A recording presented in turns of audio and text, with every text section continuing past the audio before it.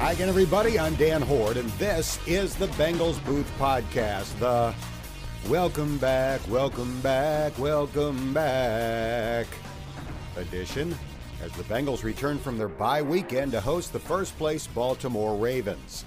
In case you didn't recognize the tune, it was part of the theme song from the 1970s TV show Welcome Back, Kotter. Good Lord, I'm old. Coming up, I'll be joined by my broadcast partner Dave Lapham as we'll discuss the challenge Ryan Finley will face in his first NFL start, how Ravens quarterback Lamar Jackson is changing the NFL, and Lapp will share some great stories about his friend and former teammate Jim LeClaire, who passed away this week at the age of 69. My locker room conversation is with wide receiver Alex Erickson. He'll share his impressions of his new starting quarterback, what A.J. Green's return will mean to the team whenever that happens, and I'll ask Alex if he should be the guy pretending to be Lamar Jackson at practice this week. And in this week's Know the Foe segment, we'll get the lowdown on the Ravens from Baltimore reporter Luke Jones. All of that is straight ahead, but first, here's a quick reminder that you can have the latest edition of this podcast delivered right to your phone, tablet, or computer by subscribing on iTunes, Stitcher, Google Play, Spotify, or Podbean. It's the greatest thing since The Office. I did not regularly watch The Office when it was on TV, but I've been catching up on flights and in hotel rooms on Netflix. And, well, you already know this, but it's awesome. I just wish I had enough time to watch every episode, but with my current schedule, it's really hard. That's what she said. Now let's get to football. Time for this week's conversation with Dave Lapham. And we kept it a little bit shorter this week because, as you will hear, Lapp has been battling a pretty significant cold. One quick note. We recorded this on Wednesday before practice when all signs pointed to the return of A.J. Green. Then he reportedly experienced swelling in his ankle after a morning walkthrough and did not participate in practice. So, as of now, AJ's status for Sunday's game is TBD. The Bengals could obviously use him as they look for their first win of the season after an 0-8 start, a scenario that Dave Lapham can identify with. As we've mentioned before, you were on a team back in 1978 that started 0-8. You beat Houston in Week 9, 28-13. That Houston team went 10-6 and made it to the AFC Championship game that year. Do you remember how that win felt? I do remember that it almost felt like a playoff win. You know, I mean, it had that kind of a relief moment to it. You know, it's finally like all this work finally paid off. You know, you can liken it to you're a salesperson and you go 2 months without a sale. And you're a straight commission salesman, and the cupboards are getting bare. You know, it's like you're not getting any buzz for your work. There's no payback, and so it just felt like that. I remember how euphoric the locker room was. You know, it was a huge relief. That was a good football team. That Houston Oilers football team was a darn good football team. So, you know, we knew. Just like this team, I mean, there's a lot of similarities. I mean, we played Houston a lot. They played Baltimore a lot. There's a lot of similarities there. So, I mean, if the Bengals could knock off the Baltimore Ravens after they knocked off the undefeated New England Patriots, you got to think there's going to be a little bit of Baltimore looking past the Cincinnati Bengals in this football game after what they did against New England. It's human nature. And if the Bengals can trap them, you know, load the trap and spring the trap on them, that would be a big win, a division win, because, Dan, they're 1-7 in the last 8 division games. I mean, they got to start competing a little bit better than that in the division. Lapp, we don't know if Andy Dalton will play quarterback again for the Bengals. If the Dalton era is over after 8.5 years, how should it be remembered? You know, I think the fans are going to have some mixed memories of it because of the lack of a playoff win. But, boy, to go to the playoffs 5 straight times, that's a franchise record. And, you know, to average like 10 wins a season during that time frame is as long a period of success as the franchise has ever enjoyed. So, I mean, Andy Dalton is responsible, should take a big shoulder a big part of that responsibility for that success. There's no question about it. Andy Dalton and A.J. Green, that era, was was prolific, in the regular season by club standards in terms of record.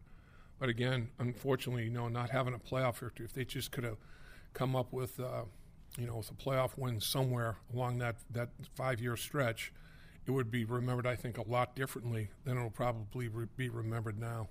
No question about it. It's been a trying first year for Zach Taylor, to say the least. Are there any really obvious lessons that you think he can take from this year? I know today's NFL, and there's only so many things you can do by collective bargaining agreement and protecting players and all that sort of thing. But I just think that, I never saw a 9-on-7. I never saw anything really, really physical, in training camp or practices. And I know once the season starts, you can't really do anything. In practice, you can only have, I think it's 17 padded practices for the season, maybe one a week if you're lucky. But I think in training camp, and I'm not saying beat them to death. I'm not saying, old man, get off my lawn kind of stuff. Beat these guys up and go back to the old school way of doing it. But I think maybe just a little bit more physicality, because it seems like in the beginning especially, they were almost surprised by the tempo and speed of the game and the physicality of the game in the early stages of the season. Now you adjust to it as the season wears on, and it's hard to practice harder as the season wears on. But maybe in the earlier stages of it, as you're getting ready for the regular season, because, I experienced it. Preseason's one speed, regular season ratcheted up, playoffs ratcheted up big time, and there's no question, I think everybody would agree with that. So while you're in that infancy stage of, the tempo and the physicality of it in the preseason, I think maybe a little bit more physicality in the practice to get them ready for the early stages of the regular season might be something to think about. But in today's football, I understand how everybody's going. And I know even back in the day, Bill Walsh, when he had those great teams with the 49er players told me they never wore shoulder pads once training camp broke. They never had a padded practice. And they went out there and kicked some tail. So, you can find cases, you can be Perry Mason and find precedent cases for just about anything you want to make. But I do think that, not tackling, I'm not saying tackle guys, have one-on-one nutcracker drills. I'm not saying that kind of stuff. But I'm saying maybe just a little bit more thump. Lap, we've got our fingers crossed that A.J. Green will make his 2019 debut this week. A.J. missed 7 of the last 8 games last year and the first 8 this year, so he's basically missed a full season. The Bengals are 1-15 in those games. Before he got hurt last year, they were 5-3. Can he make that much of a difference when he returns this year? I think he can. I think he's the king domino. When A.J. Green's out in the football field, it reconfigures coverage, tilts coverage differently. It's going to make life easier for Tyler Boyd. It's going to make life easier for everybody else. He's going to draw double teams. There's going to be space for others to take advantage of. He's going to empty the box out. There'll be one less guy in the box for the offensive line to worry about, Joe Mixon to worry about. Running lanes will improve. The ripple effect of A.J. Green is huge, both up and down ripple effect. It's big, big. I want to bring up something that your former teammate Chris Collinsworth said on Sunday Night Football last week. He said, quote, "This is one of those moments in time where we're going to think back in a few years and go, remember the night that Lamar Jackson and the Ravens' style of offense took apart the Patriots? We're going to be able to point to quarterbacks in the National Football League that got a chance because of this night." That was the end of the Collinsworth quote.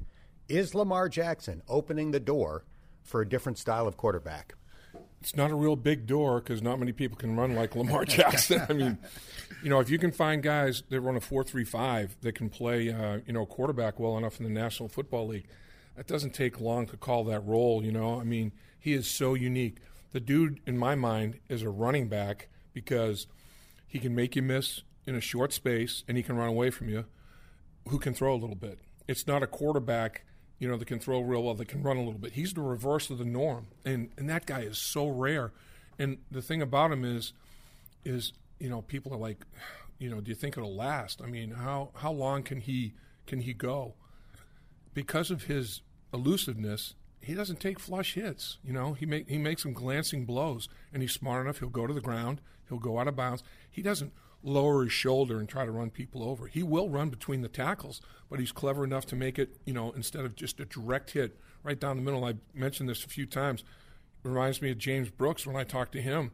Everybody's like, JB, everybody's like, how long are you going to last running the way you run the football? He said, because, man, I make it a glancing blow. If they take a direct hit at me, it's all on me. It's my bad. God blessed me with these abilities to make them glancing blows, and I'm going to make every one of them I can a glancing blow. And, Frank Gore, even with his running style, he has a way of, right at the very end, just moving a little bit where it's not a direct smoke hit. It's more of a glancing blow. That's why he's lasted as long as he has. Plus, there's a lot of luck involved. The Bengals face the most blitz-happy defensive coordinator in the NFL on Sunday in Baltimore's Don Wink Martindale, a former UC assistant coach back in the Rick Minter days. What is the formula for success for rookie quarterback Ryan Finley in his debut against that defense? Boy, dial up the blitz beaters, because Wink Martindale is going to bring it. He's going to bring one more than you can block. He's brought it a little over 50% of the time on the season. He blitzed the heck out of Brady. So if he blitzed the heck out of Brady, what is he going to do to a rookie with his first NFL start? Gosh, it might be, 65% of the time.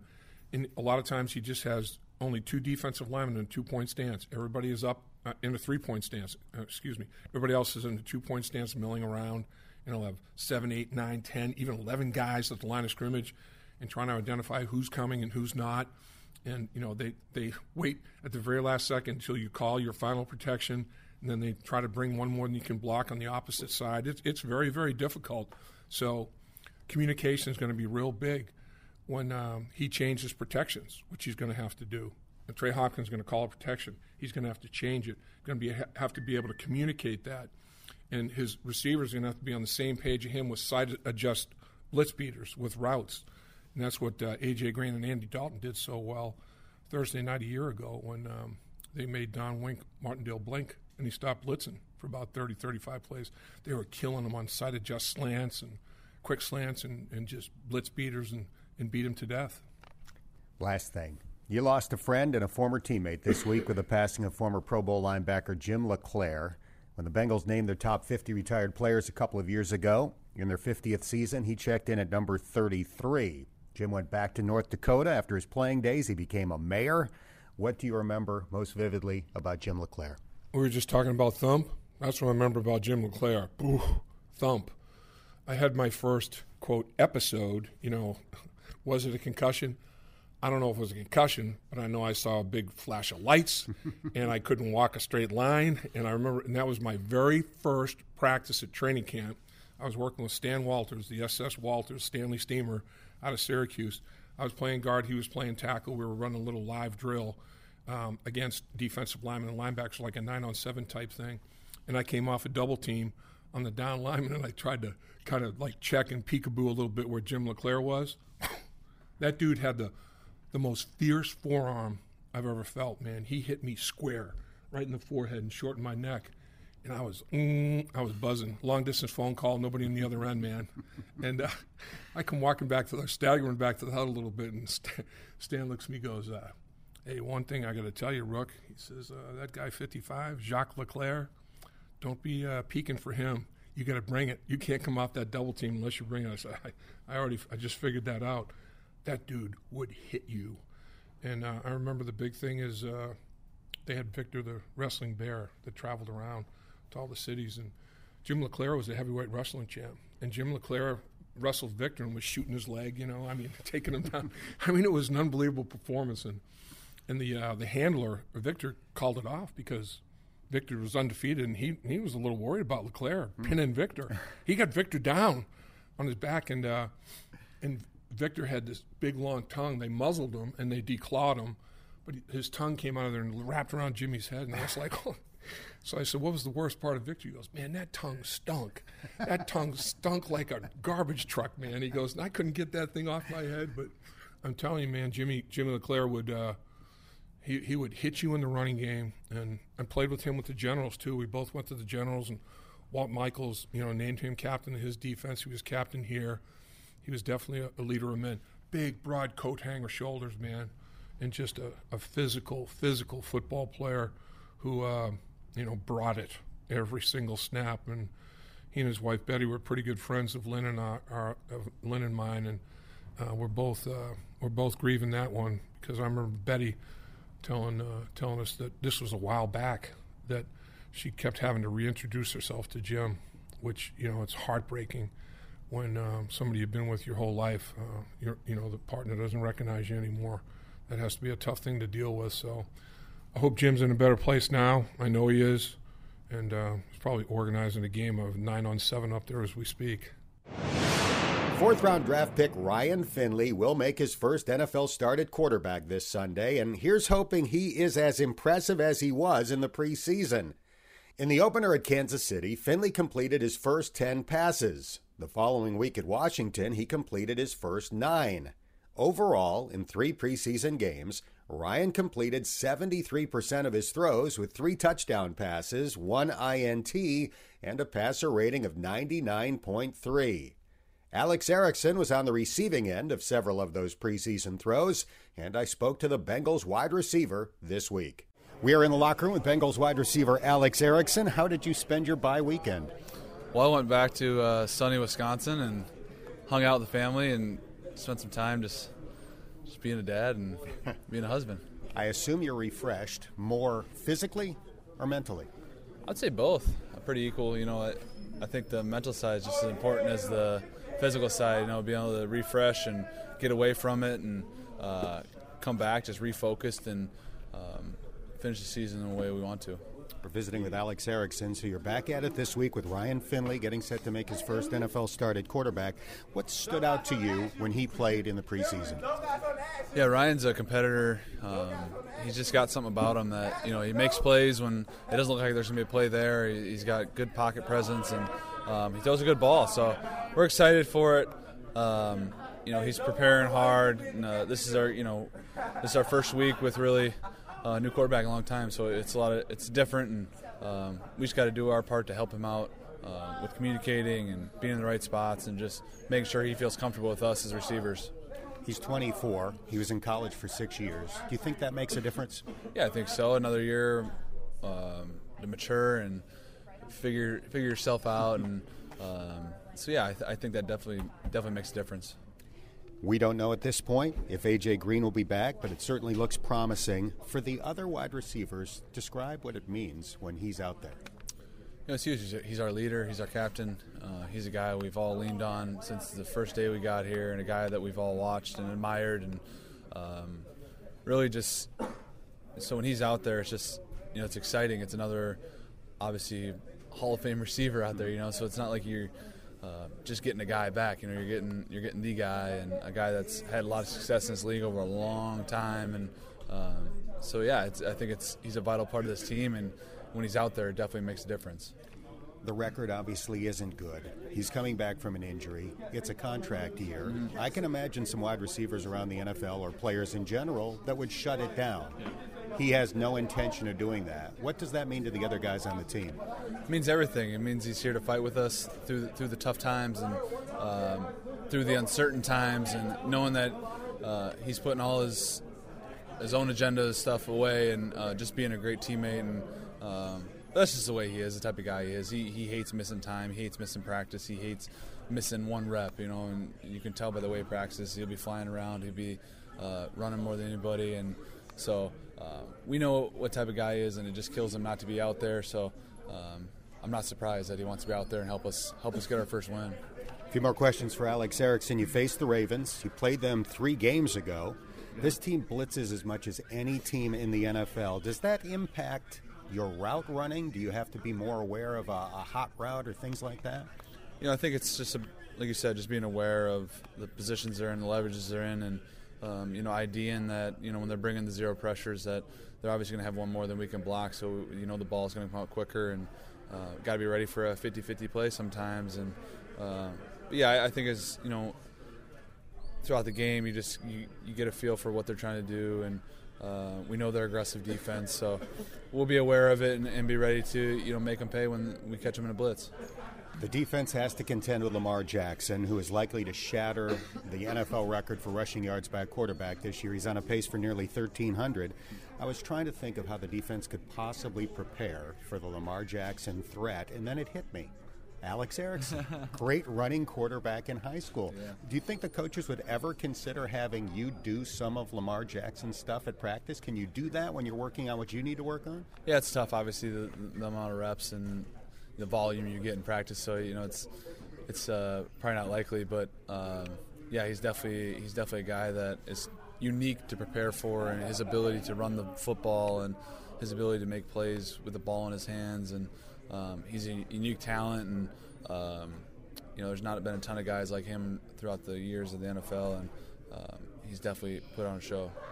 Last thing, Ravens quarterback Sam Cook claims to have 13 versions of punts: a hook, a slice, a knuckler, a high one, line drive, whatever. Are his punts more difficult to catch than other guys? Well, he's got a variation of punts, and he hides his direction of where he's punting it by doing different variations. So he's always hard to read. You can't just go back there and he's punting left, just line up left and be ready to catch it. Like you said, it might come end over end, it might come a liner, he might hang it up, he might so he definitely has he's one of the guys that has been doing this a long time, a guy that's really probably changed a lot of punting in the NFL, the way guys are doing a whole bunch of different things with the ball now, and his control in the plus 50 short punts and his ability to pin us back there. So, yeah, he's definitely a unique talent. It's always a challenge preparing for him, and, game day, you never know what you're going to get. Do you know he was Zach Taylor's college teammate? He's that old. I think I remember reading that when we played him a few weeks ago. That's pretty crazy. Appreciate your time. Best of luck this week. Thank you. Now time for this week's Know the Foe interview as we do a deep dive into the Bengals' upcoming opponent. The storyline in Baltimore is that this might be the biggest trap game in NFL history, since the Ravens are coming off a win over the 8-0 Patriots before facing the 0-8 Bengals. Baltimore is favored by 10, and the Ravens have never lost when favored by double digits. They're 33-0. Luke Jones covers the Baltimore Ravens and joined Lapp and Wayne Box Miller on the Bengals Game Plan show. The first topic of conversation, the possibility of Baltimore taking the Bengals lightly. Yeah, I mean, they said all the right things this week. I know Ravens cornerback Jimmy Smith, who's one of the elder statesmen on this team, basically said, look, we're coming off two really good wins, but if we go and lay an egg on Sunday, what does it really mean? Right. And I think recent history, you guys know very well, save for a couple years ago, that season opener in Cincinnati, the Ravens haven't won there very often. I mean, it's been quite a while where the Bengals have really taken care of business at home against the Ravens. And I think the thing that helps them is also just a few weeks ago, even though you look at the stat sheet from a yardage standpoint and look at the numbers, it was pretty heavy in favor of the Ravens, but it was a 6-point game. And certainly that opening kickoff return for the touchdown, you'd like to think from the Ravens' perspective that the Bengals coming in and playing the Ravens tough on the scoreboard anyway, that should be a big enough reminder. But you guys know this is a crazy league, and Cincinnati, despite its record, you guys have been in a lot of close games. So I think a John Harbaugh team, a well-coached football team like John Harbaugh has year in and year out, the message is going to be hit home many times over the course of this week, not to be taken anyone lightly, because you know this league can turn very quickly. To your point on the yards, Luke, 497 yards for the Ravens, 250. That's the season low for the Ravens defense, holding an offense to 250 yards. The time of possession, 39 minutes and 42 seconds to 20 minutes and 18 seconds. They basically doubled them up in yards and doubled them up in time of possession. I mean, it is basically doubled them up in yards and doubled them up in time of possession. I mean, it is remarkable. The reason it was a one-score game is because of the unconventional score, the kickoff return. It really was. And the other thing I'll point out in that game, which I think, Bengals fans can maybe take a little bit of optimism with, is if you recall in that game, they did a nice job against Mark Ingram and the Ravens between the tackles running game for the first three quarters. It wasn't until that final quarter where the Ravens just kind of do what they did. They had, I believe, a 9-minute drive in that fourth quarter, ended in a Justin Tucker field goal. But as I say week in and week out with this Ravens offense, whatever you try to do, whether you try to take away the between the tackle stuff, whether you try to take Lamar Jackson away on the edge, although people can try to do that, and I haven't seen too many teams be successful there, or if you just try to load up the box and make Lamar throw, there's a hidden cost to any possible way you try to defend this offense. So as much as the Bengals did well between the tackles through the first three quarters, of course you see what Lamar Jackson did getting to the edge, and that's what just makes this offense so difficult to defend. But I'll say this, and this was a talking point with John Harbaugh today, the Bengals have seen Lamar Jackson a couple times now, and I think that's kind of the great question around the league in the big picture. As you see him in this offense more and more, I equate it to baseball where you have that 100-mile-per-hour pitcher who also has a nasty slider. First couple times to get up to the plate, you're not going to have a chance. Maybe a couple more times through the order, maybe you get a little better idea, but I think that's going to be a tall challenge for the Bengals. Well, let's hope he doesn't approach it like Cole from the Astros did on that run he had this year in baseball. What about the Baltimore faithful? Do they believe in Lamar Jackson now? Obviously, there was a mixed emotion when he was drafted, and then last year, well, he had some good games. It was just an aberration. Now he's playing at an MVP level for the most part. He had a couple of bad games against Cleveland and Pittsburgh, but the total body of work this year has been impressive. Do people really think now that he can deliver the goods at that position? I really think you're seeing more and more and more believers every single week.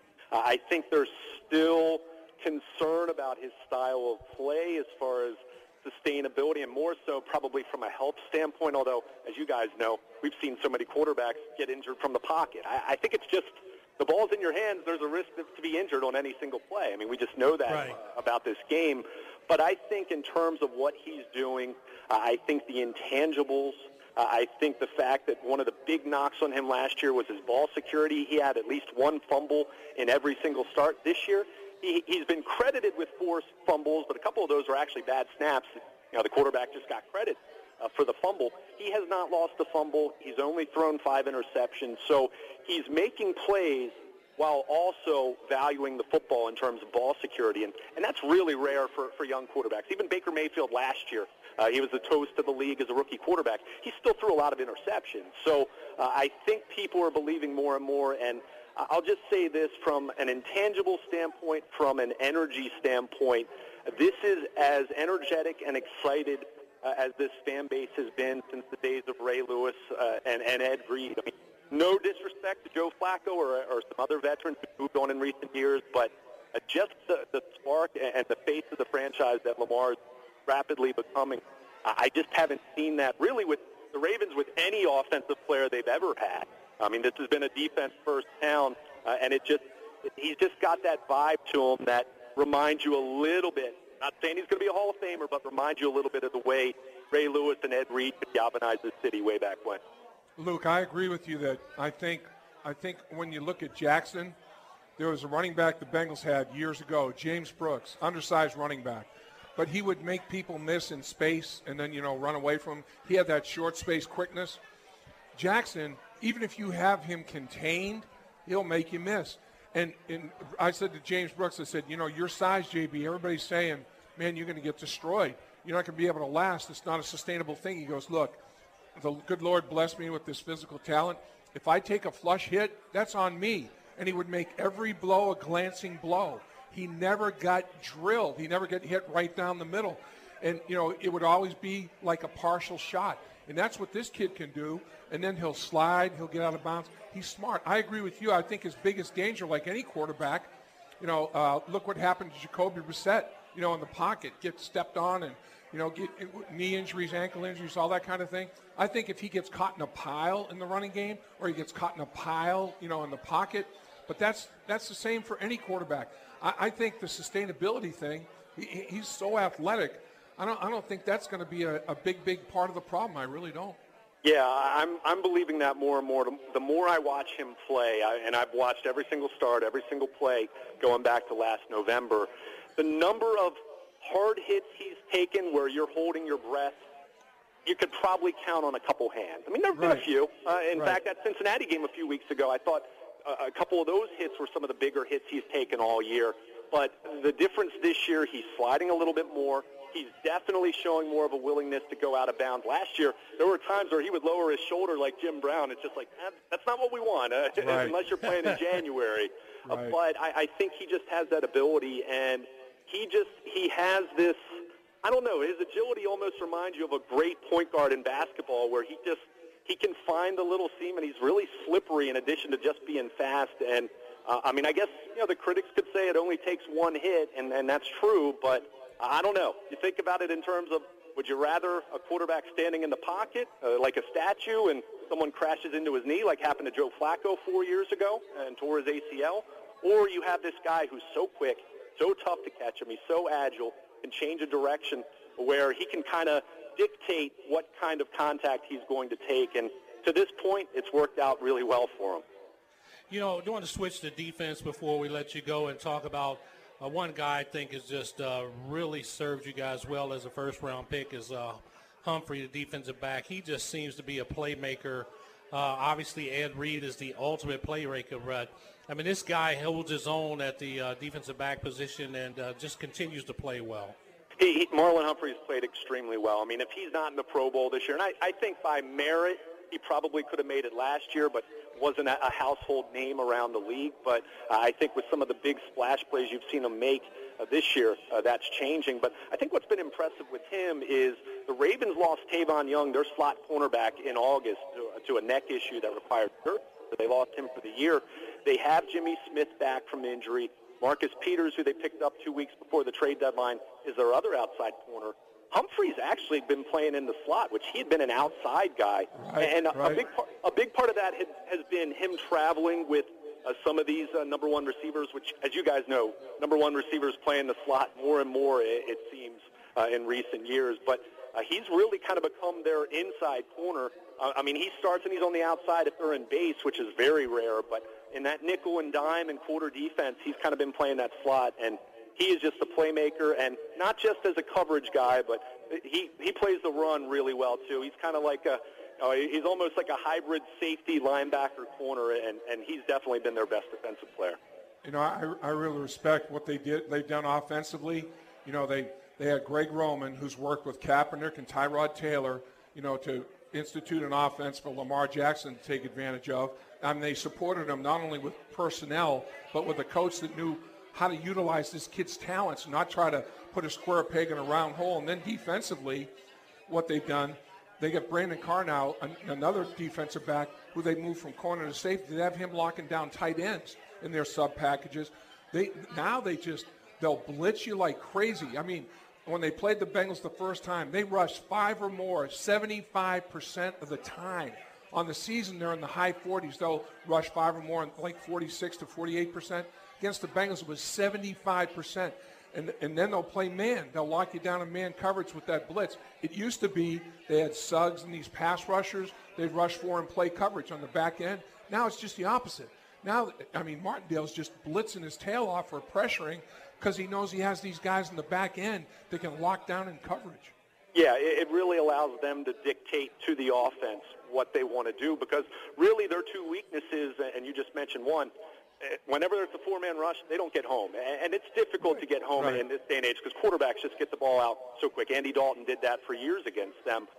So their four-man rush isn't what you'd like it to be. You don't have that Suggs. You don't have Zadarius Smith like they did last year.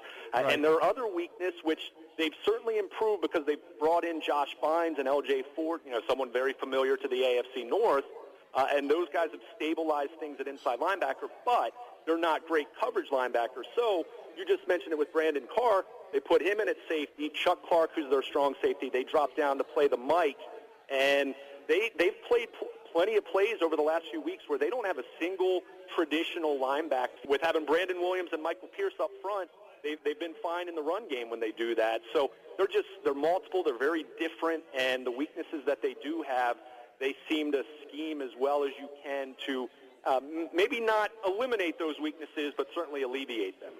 I think as an organization, Ozzie Newsome and now DeCosta and Harbaugh, they basically make their schemes fit their personnel, not the other way around. You know, it's like you can't just say, look, I'm going to take this guy and I'm going to make him do this, even if it doesn't fit his talents. That's crazy. They always will adjust and shift, like the great Bum Phillips said about Don Shula. He could take Hizen and beat Uren. He could take Uren and beat Hizen because he would adjust and adapt. I mean, when he had Zonkin kick, you know, formation, you with big people, run the heck out of it. Dan Marino, spread you out, throw the heck out of it. I mean, you have to be adaptable and adjust to things. And the Ravens organization, offensively and defensively, has done it as well as anybody. Yeah, they really have. And I think with John Harbaugh specifically, as much as what was the big criticism about him when he was hired? Well, he wasn't an offensive or defensive coordinator. Well, right. Doesn't that lend itself to being more flexible? I mean, he doesn't and he even talked about this recently, talked about this after they drafted Lamar Jackson. He didn't have an offense that he was married to. And, yeah, they ran the West Coast offense for a number of years here, you know, from the time Gary Kubiak came in, and that was Flacco's best regular season performance in 2014. But he just kind of said, look, we can try to find the next Tom Brady or Peyton Manning, or here's this kid who has some really special traits, and we love him as an athlete. We love him as a person. We think he's a winner. He's been successful at the collegiate level. Let's design something new. Let's do something different and play into his strengths. And, hey, there's still a long way to go, and time will tell whether Lamar Jackson leads the Ravens to a Super Bowl. But being an MVP candidate in his first full year as a starter, there's certainly a lot of growing confidence that he'll be able to do that. Maybe not this year, but at some point here in the near future. Our thanks to Luke Jones, and here's a quick reminder that if you listen to this podcast before Friday afternoon, we invite you to join us for the Bengals Pep Rally Show at Buffalo Wings and Rings, the Beachmont location. This week's show is from 2:30 to 5:30. That's a half hour earlier than usual, and our special guest in the final hour will be Bengals offensive lineman John Jerry. That's going to do it for this episode of the podcast. If you haven't done so already, don't forget to subscribe. And if you have a minute, please give it a rating or share a comment. Those 5-star ratings help more Bengals fans find this podcast. I'm Dan Hoard, and thanks for listening to the Bengals Booth Podcast.